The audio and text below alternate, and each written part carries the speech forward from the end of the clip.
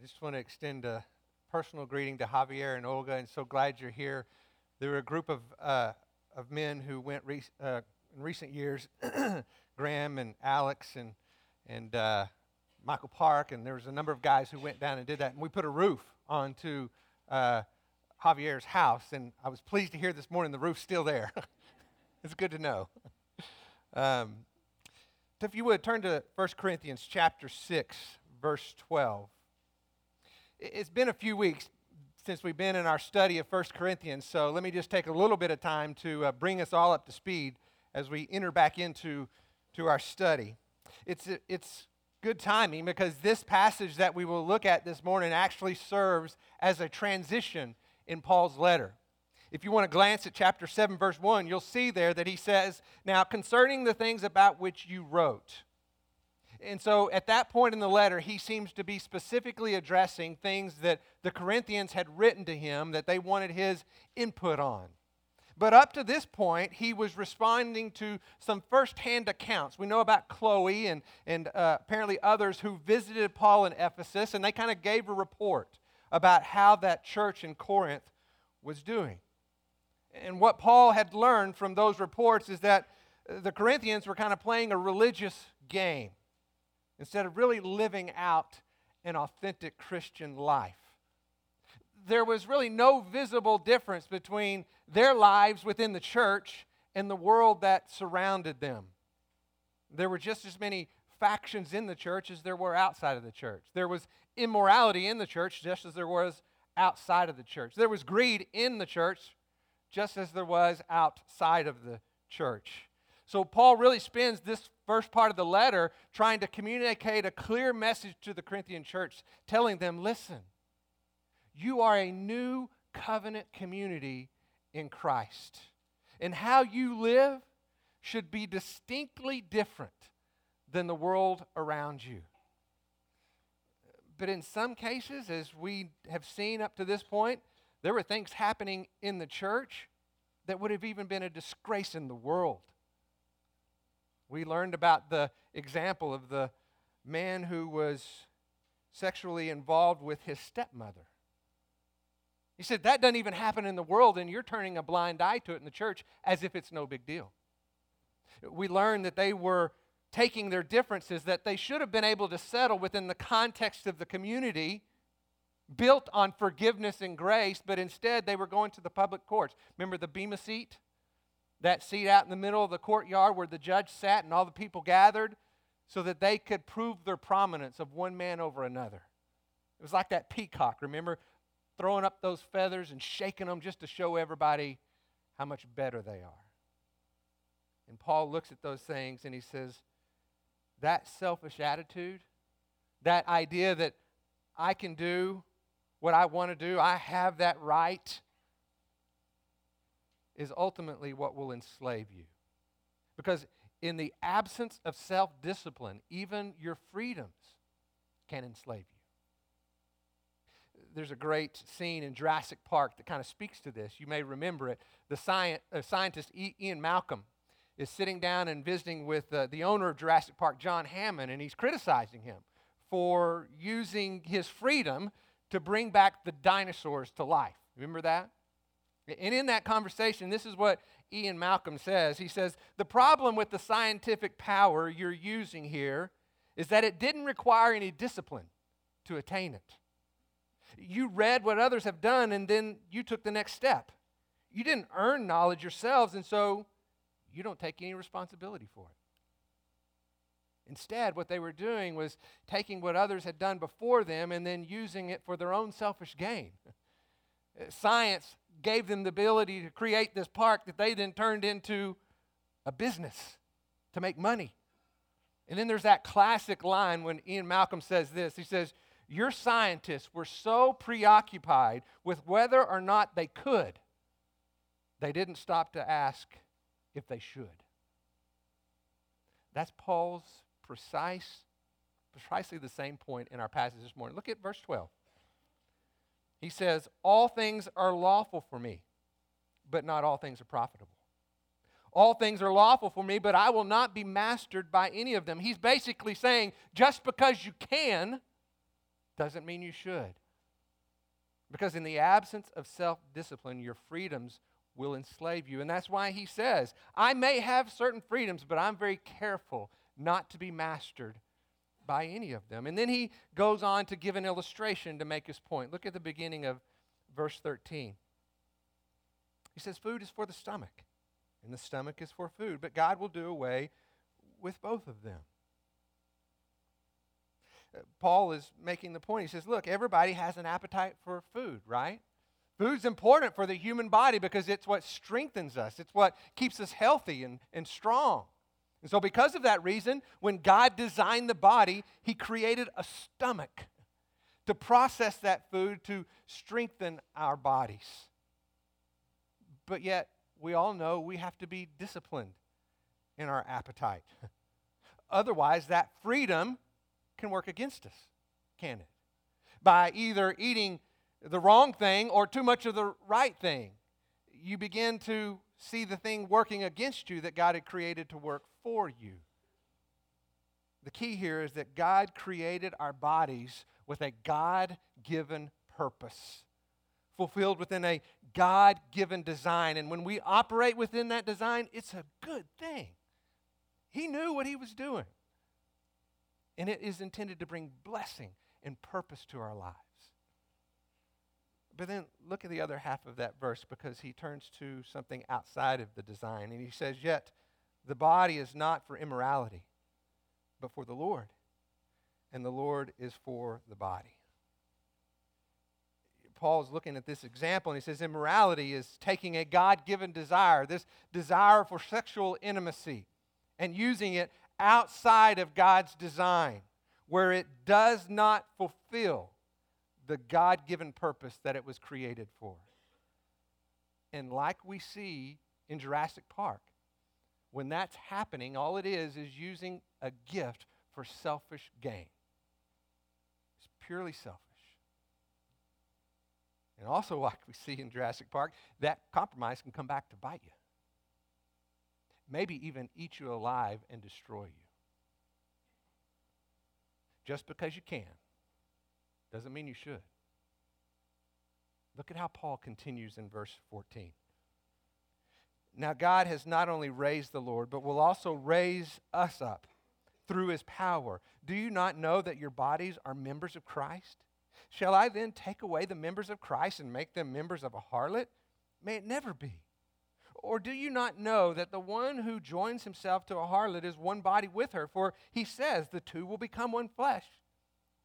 But the one who joins himself to the Lord is one spirit with him.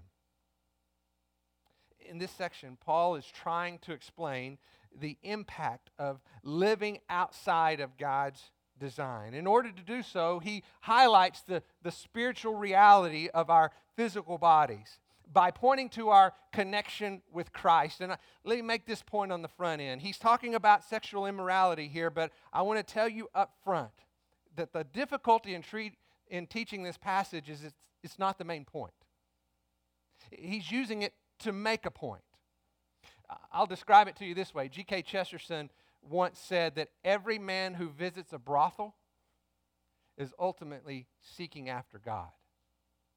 He's trying to fill something in his heart with something that promises pleasure, but always leaves him empty. But in that search, he is seeking things that only God can fulfill. Paul wants us to know that there is something important when we talk about this union that we have with Christ through faith in him and the relationship that introduces us into. And he's using this issue of sexual immorality to make a very important point. And I think by the time we're done, we're going to see that point. He explains it similarly when he's talking about this connection that we have with Christ in Romans chapter 6, verse 5, if you want to turn there. And as I read this, I want you to think about what we talked about in communion, this transfer of allegiance, where we share the fate of the one that we have chosen to serve. Okay, look for that. We share the fate of the one we have chosen to serve. And look how that's played out in this passage, chapter 6, verse 5. It says, for if we have become united with him, Jesus, in the likeness of his death, certainly we shall be also in the likeness of his resurrection. Knowing this, that our old self was crucified with him, that our body of sin might be done away with, that we should no longer be slaves to sin. For he who has died is freed from sin. Now, we have died with Christ. We believe that we shall also live with him, knowing that Christ, having been raised from the dead, is never to die again. Death no longer is master over him. For the death he died to sin once for all. But the life he lives to God. Even so, consider yourselves to be dead to sin, but alive to God in Christ Jesus. Do you see it? Do you see how your faith in Christ has connected your life at a most intimate level with his? There is a spiritual union that takes place that impacts every part of who we are as a person. We're not who we once were. That passage that we looked at in 2 Corinthians tells us that. You are a new creation. Old things have gone. New things have come. We're not who we once were. So that when we become united with God through faith in Christ, then we share in his divine purpose. We demonstrate his self-sacrificing love. We are set apart, as that passage told us, as ambassadors for Christ, representing who he is to the world around us. There is a spiritual union through our faith in Christ that sets us apart to live holy, eternally significant lives. And that's a good thing. In fact, that's what our heart ultimately longs for most. That's what we're seeking after. That's the only thing that fulfills and satisfies. You see, that heart's desire is only filled when we live in accordance with God's design. That's his point at the second part of verse 15 when he says, shall I then take away the members of Christ and make them members of a harlot? May it never be. His point there is, why would I defile the holiness of the relationship that has been made possible with God through faith in Christ by living outside the boundaries of God's design? Think Garden of Eden here. Living outside the boundaries of God's design, trusting that there's something better than what God has promised. Again, I know it seems like that Paul is emphasizing this issue of sexual morality, but he's only using it to make his point. And part of that point is the understanding that sexual immorality is one of the clearest examples of living outside of God's design. Would you agree with that? So that's why Paul brings in this example. And the point he's making is this. Sexual immorality is spiritual adultery. You're cheating on God. You're betraying that promise that you've made through faith to belong completely, exclusively, and permanently to him. And in doing so, you're forfeiting all the goodness that he's made possible for you inside of that design. See, sexual intimacy is not just an appetite you feel whenever you get hungry. It's not just a physical connection of two bodies that somehow doesn't make an impact on who they are as people. No, it's just the opposite. By God's design, it changes you. The Bible describes it as he points to. It says the two become one flesh. It alters your emotion. It affects your purpose. It changes your heart. Let me illustrate it to you this way. Anybody guess what this is? It's a salt shaker. Okay, so there's salt in here. There's a lot of smart people in this room, so somebody tell me what the chemical compound is for salt. Sodium chloride, NaCl. Okay, Courtney, we're going to do an experiment. You ready? This is salt. Just open up your hand. Okay, Just take a little bit of that and put it in your mouth. Taste it. You taste it? Okay, I want you to do something for me. I want you to now separate the sodium and chloride from one another. Put one on one side of your mouth and one on the other side of the mouth. Can you do that? You can't do that. In fact, if you did, it'd kill you.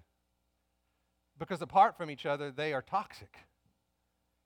But together, they are one new compound that is not intended to be separated, which is ultimately the picture of what this one flesh relationship is all about.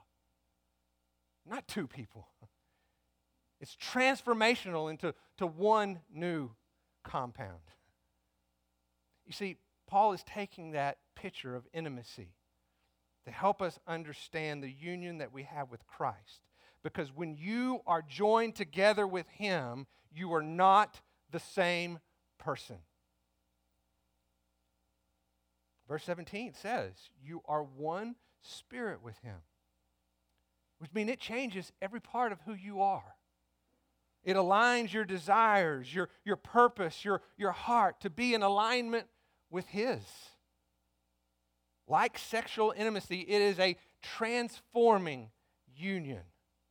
And that's a good thing. Living within God's design is how we become everything He created us to be.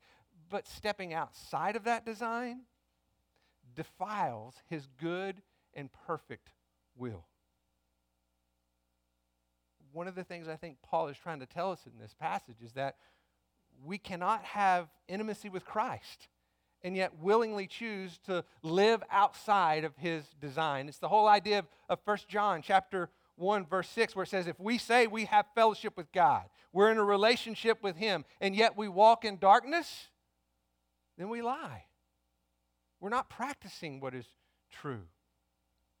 Just like sexual immorality destroys intimacy that is intended for marriage alone, spiritual adultery impacts your relationship with God. Now, here's an important difference. God won't divorce you. He will never leave you. He will never forsake you. He is forever and eternally faithful even when we are not. But the relationship cannot be the same because it defiles the holiness that you were created for. Paul continues to make that point with some passion. Look at verse 18. 2 words. Flee immorality. Period. I think there actually should be an exclamation point there. Because what he's saying there, at least the picture I have in my mind, is Joseph and Potiphar's wife. Right?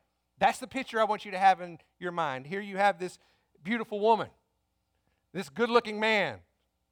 He's single. She's desperate. It's forbidden, but it's secret. He could get away with it. And in that moment, what did Joseph do? He ran. Apparently, she had gotten close enough to embrace him because she was holding his coat as he ran out the door. But that's the picture that Paul has in mind here. Run. Don't think. Don't consider. Don't evaluate. Run. And Paul wants us to know that that's the same heart we should have in mind here. Sexual intimacy, if you're a science fiction person, is like in those science fiction movies where they have the tractor beam that once it locks onto its target, it's hard to break free from. They've got you. Well, that's what it's like. Another way to describe it would be a kind of a spark that starts this fire. Michael Park and I were talking about what's the most difficult fire to fight. And he said probably a forest fire where you have dry conditions, high winds. He says once that thing gets going, you can't stop it. A few years ago, there was one of those fires at Possum Kingdom Lake, and the reason I know that is because my parents had a place at the lake right near where these fires were going on. And before it all happened, you could drive through the property where my parents lived, and they had cypress trees and oak trees. It was beautiful. But if you were to go there today, it looks like a bomb went off. Everything that once stood tall is totally leveled to the ground.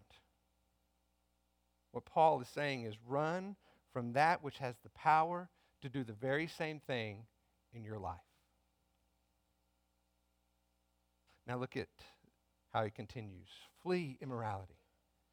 Every other sin that a man commits is outside the body, but the immoral man sins against his own body. Or do you not know, and here's his point, your body is a temple of the Holy Spirit who is in you, whom you have from God, and that you're not your own. You've been bought with a price. Therefore, glorify God with your body. You see, God created us for certain purposes within his perfect design. Outside of that design, painfully, utterly destructive. Inside of that design, wonderfully transformational. Once again, sexual immorality is not the main point. It's helping us understand the main point. Paul uses this example to make this point, that the freedom we've been given from something, ultimately it gives us the freedom to live for something. The freedom we've been given from something gives us a new freedom to live for something. You see, God's commands are not there just to be a list of do's and don'ts. They're like a signpost to something better, something that God created you for. Paul points to our bodies as a miraculous work of God, uniquely created in his image, with a capacity for intimacy that engages the heart, the mind, the soul, the strength, every part of our being. Does that sound familiar? How about Deuteronomy chapter 6, verse 5? You shall love the Lord your God with what? Your heart. What else? Your mind. What else?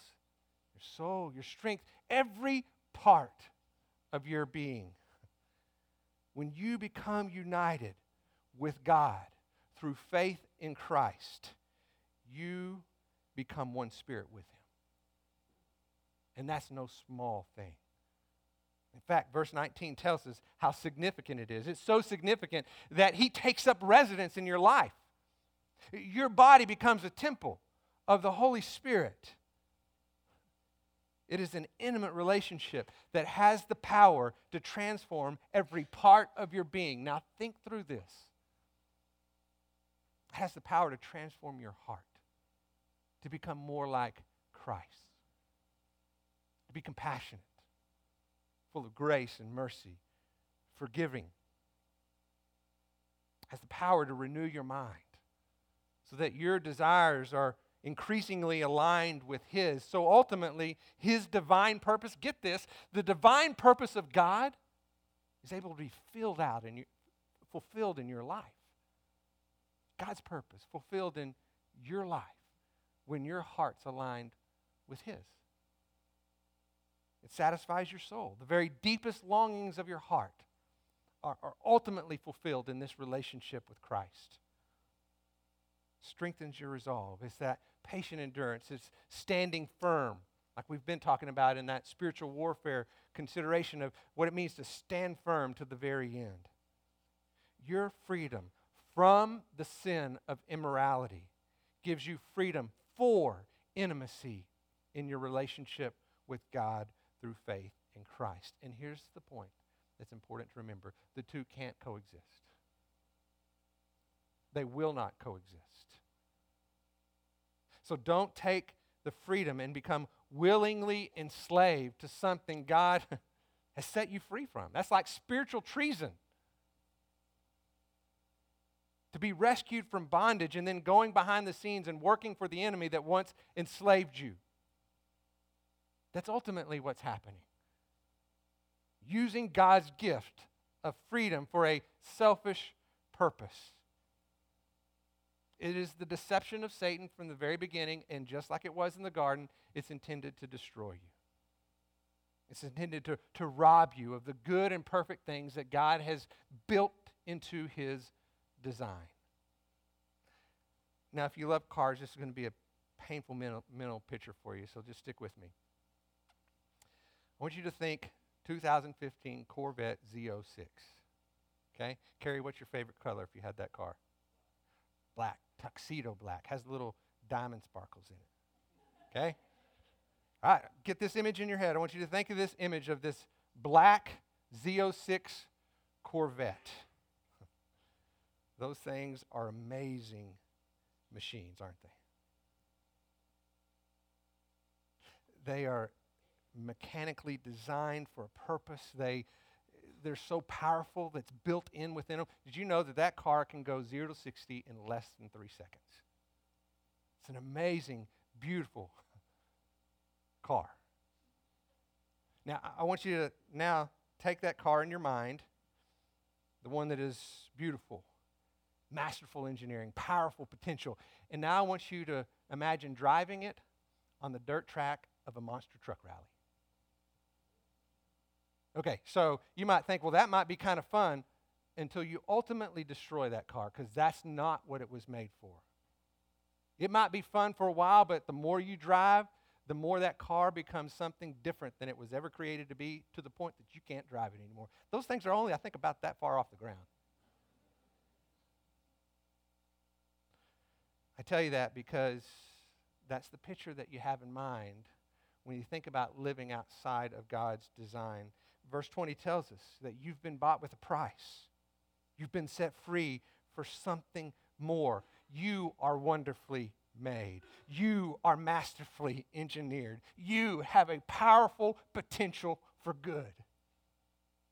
That's who you are in Christ. So glorify God with your body by living in accordance with His design.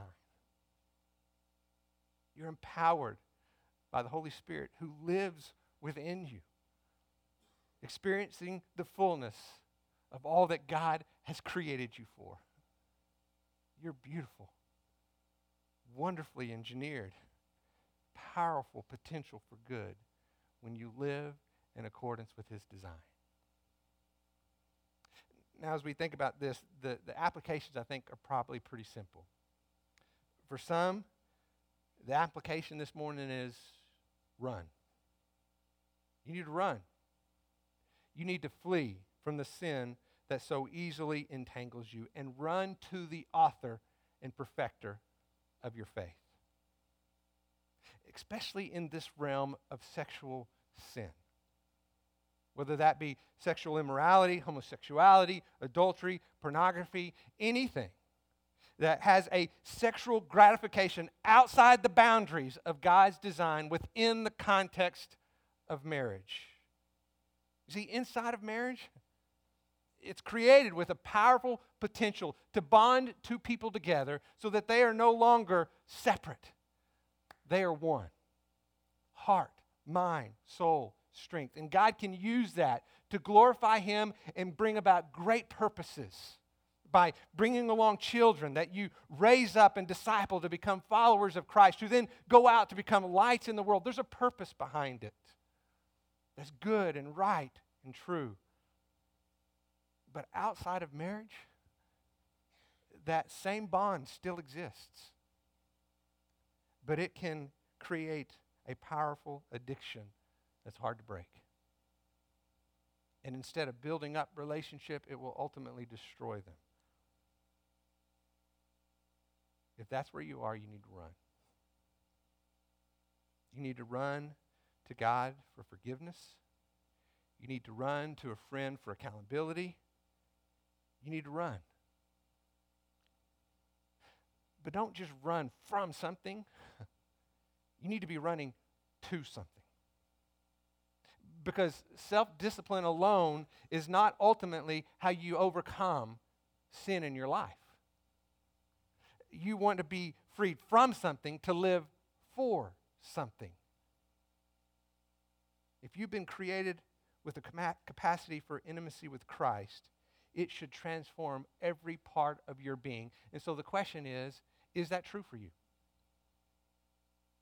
Is that true for you? Now, I'm going to equip you with some passages this morning. I want you to write these down because they're going to address specific things that I believe in a context like this will represent all of us in some level. Somebody's going to fit in these categories. Everybody will, okay? The first category is this. If you're feeling empty, if something feels like it's missing, I want you to go to Ephesians chapter 3, verses 14 through 23. And I want you to read those verses and consider what it means to be filled with all the fullness of God. Okay, if that is true, is it possible to have emptiness in your life if you're being filled with the fullness of God? So spend some time on that passage and see what it means if you're feeling empty to be filled with the fullness of God. Now, some of you are hearing this, and I know that on a daily basis, maybe on an hourly basis, you face temptations around you that, like that tractor beam, want to pull you away from what you know is good and right and true. So here's your verse, 1 Corinthians 10:13. 1 Corinthians 10:13. And in that passage, you're going to learn how God equips us with the ability to face any temptation, with the ability to stand up underneath it, because God promises to provide a way out. Every single time, without exception. So spend some time on that passage and learn what it means to stand firm in the midst of temptation by seeing the passage that he has provided for a way out. Here's another one, James chapter 1, verses 2 through 5. I want you to spend some time there as you think about what it means to be in a hard place but have a good purpose in the end. What it means to be shaped and sharpened by difficulty. Read that passage. Another one is 2 Corinthians chapter 1, verses 3 through 5. This is for those who are in a hard place, who need to be reminded of the Father of mercies, the God of all peace, who promises to give you a comfort that nothing in this world will ever be able to match. So if that's where you are, go to that place. One more. 2 Corinthians chapter 12, verses 9 through 10. I've had conversations just this past week with those who feel like they're in a situation where the heaviness and the burden of the difficulty makes them feel weak to the point that they don't know if they can hang in there. Well, this is an important passage because it is the passage where Paul, having encountered whatever this thorn in his flesh was, some thinks it might have been an eye disease, or some think it might have been an intestinal disorder, but whatever it was, it wouldn't go away as much as God had asked him to. And so his response to that reality was, when I'm weak is when he is strong. And his power is perfected in my weakness. His grace is sufficient for me. So go to that passage and just camp on it and see what God might have for you in the situation that you're in. I want you to understand that the main point of this passage this morning wants to speak to the freedom that you have from sin to live in a power through faith in Christ, through that union with him.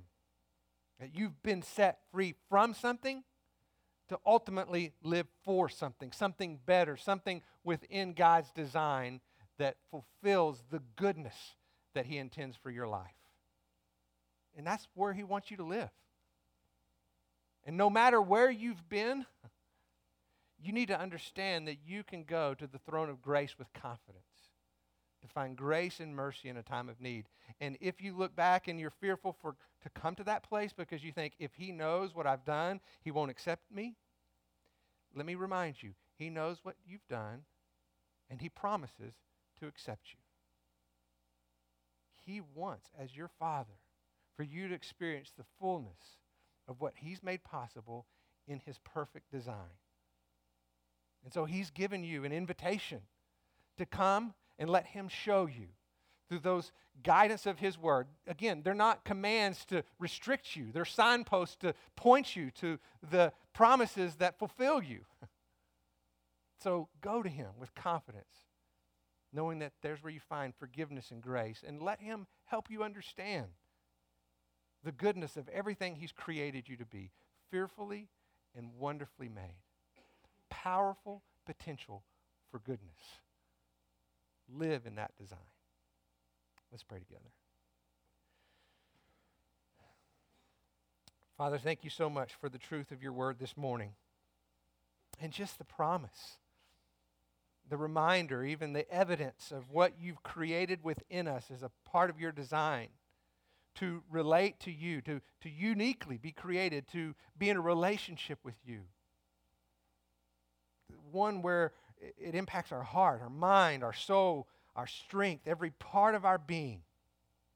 And when we live within that relationship and understand the beauty of your design, then it fulfills the deepest longings of our heart that nothing else in this world can even come close to. So help us be committed to that decision of trust, full surrender, all in, to experience the goodness of what you've ultimately created us for.